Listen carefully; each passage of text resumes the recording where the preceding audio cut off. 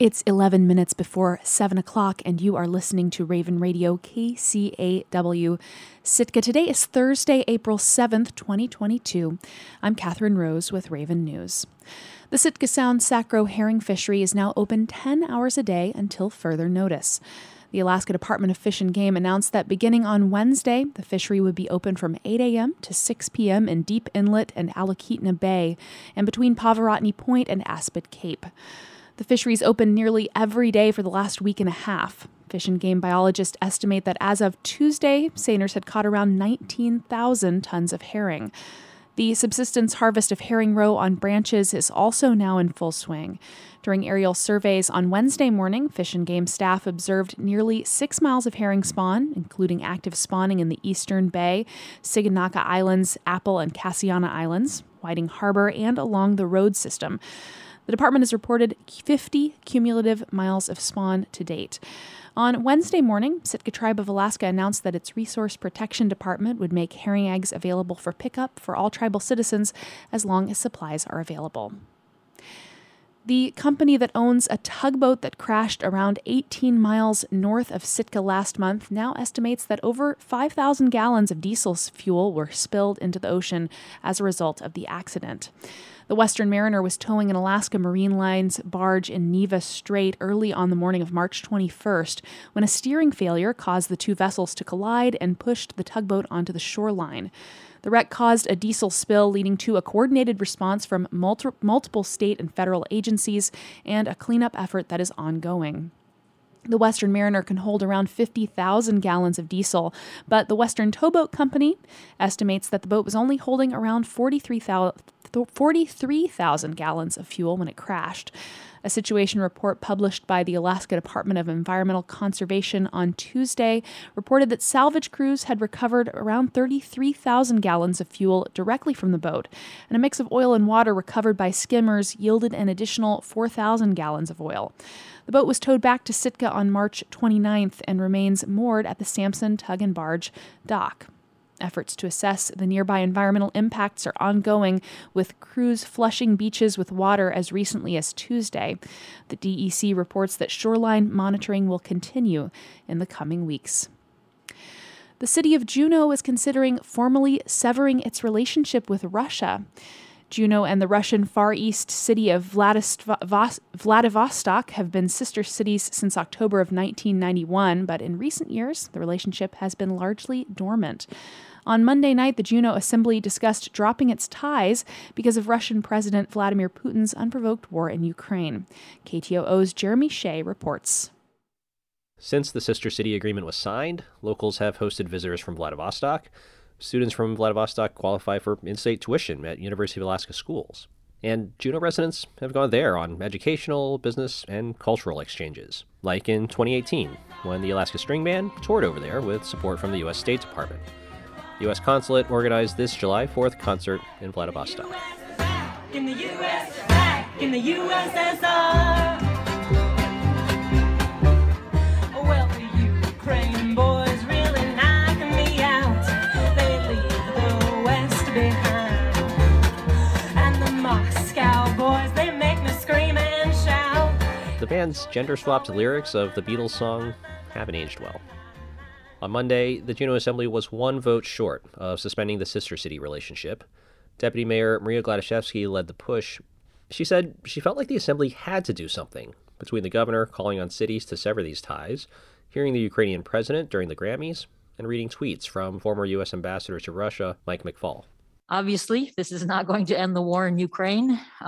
It's a pebble. And if it helps a few people in Vladivostok think twice about what's happening in Ukraine, and if they talk to their friends about it and think twice about it, perhaps eventually they could be moved to action. Gladishevsky's resolution also would have condemned Russian President Vladimir Putin and voiced support for Ukraine and its people.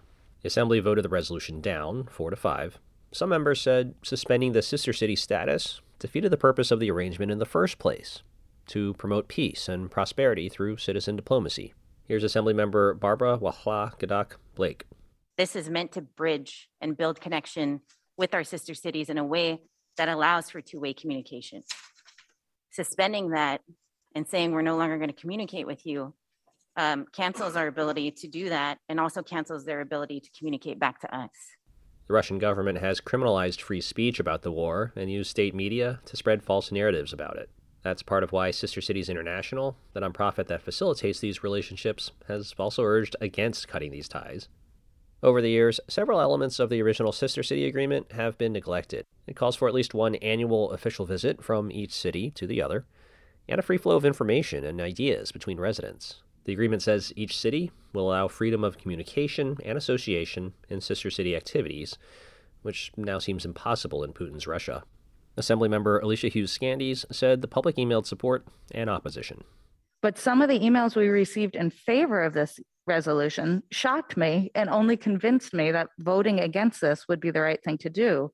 They were extreme in their characterization of the Russians as a people. And it reminded me of exactly what I don't want us to do, which is to go into a sort of Red Scare situation. After the resolution failed, the Assembly asked Mayor Beth Weldon to send a letter to her counterpart in Vladivostok that conveys the Assembly's condemnation of Putin and the war, and the Assembly's support for Ukraine. Gladishevsky said she hopes the discussion renews interest in Juneau's Sister Cities Committee. Our relationships with our sister cities wax and wane depending on who's on that committee. It was super strong in the early 90s. There were people super interested in Vladivostok. As you heard, Vladivostokians, if that's a word, came to Juneau. And it's waned in recent years. It just has. So this, ironically, could reinvigorate that, and I hope that it does. For several months, the volunteer committee responsible for nurturing relationships between Juneau and its sister cities hasn't had enough members to operate. 4 out of the 7 seats on the committee are vacant. Residents can apply to be members on the boards and committees page of the city's website, juneau.org. In Juneau, I'm Jeremy Shea.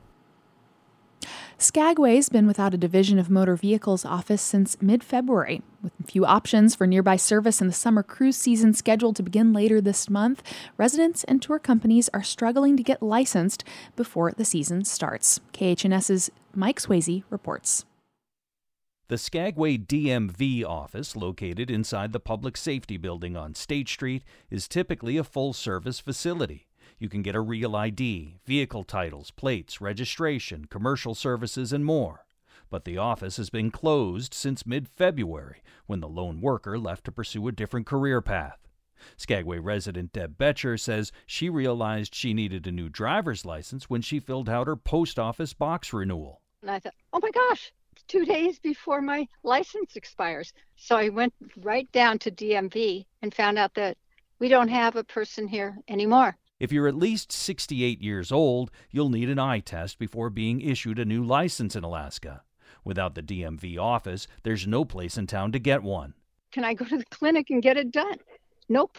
I was told I couldn't. She contemplated a trip to Haines, but she learned that would require an overnight stay. Then she considered Juneau, but with a round-trip flight that cost nearly $400, plus the cost of a cab to the optometrist, she would have had to spend hundreds of dollars and an entire day. Fortunately for Betcher, a traveling optometrist came to town and performed her test.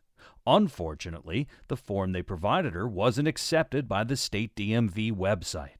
That's the fallback option for places without a DMV. Jeremy Jansen helps manage Temsco Helicopters in Skagway. The company employs several bus drivers to get tourists from cruise ships to the main office to catch their flights. He says 3 of their employees needed to go to the DMV to complete paperwork for their commercial driver's licenses. Without an option in Skagway this month, the company got creative. We had to use a helicopter to get our employees to Haines to use the DMV in Haines. Luckily, we have the resources as an aviation company to have that option. Jansen said registering for an appointment through the website was easy enough, but when he went to contact the office in Haines for more information, he couldn't reach anyone by phone or email. It was difficult to get a hold of the local Haines DMV representatives ahead of time, but just once we had somebody just go in, they were extremely helpful. But many residents and businesses in Skagway don't have people to help in Haines. Skagway's DMV works on a contract basis with the state.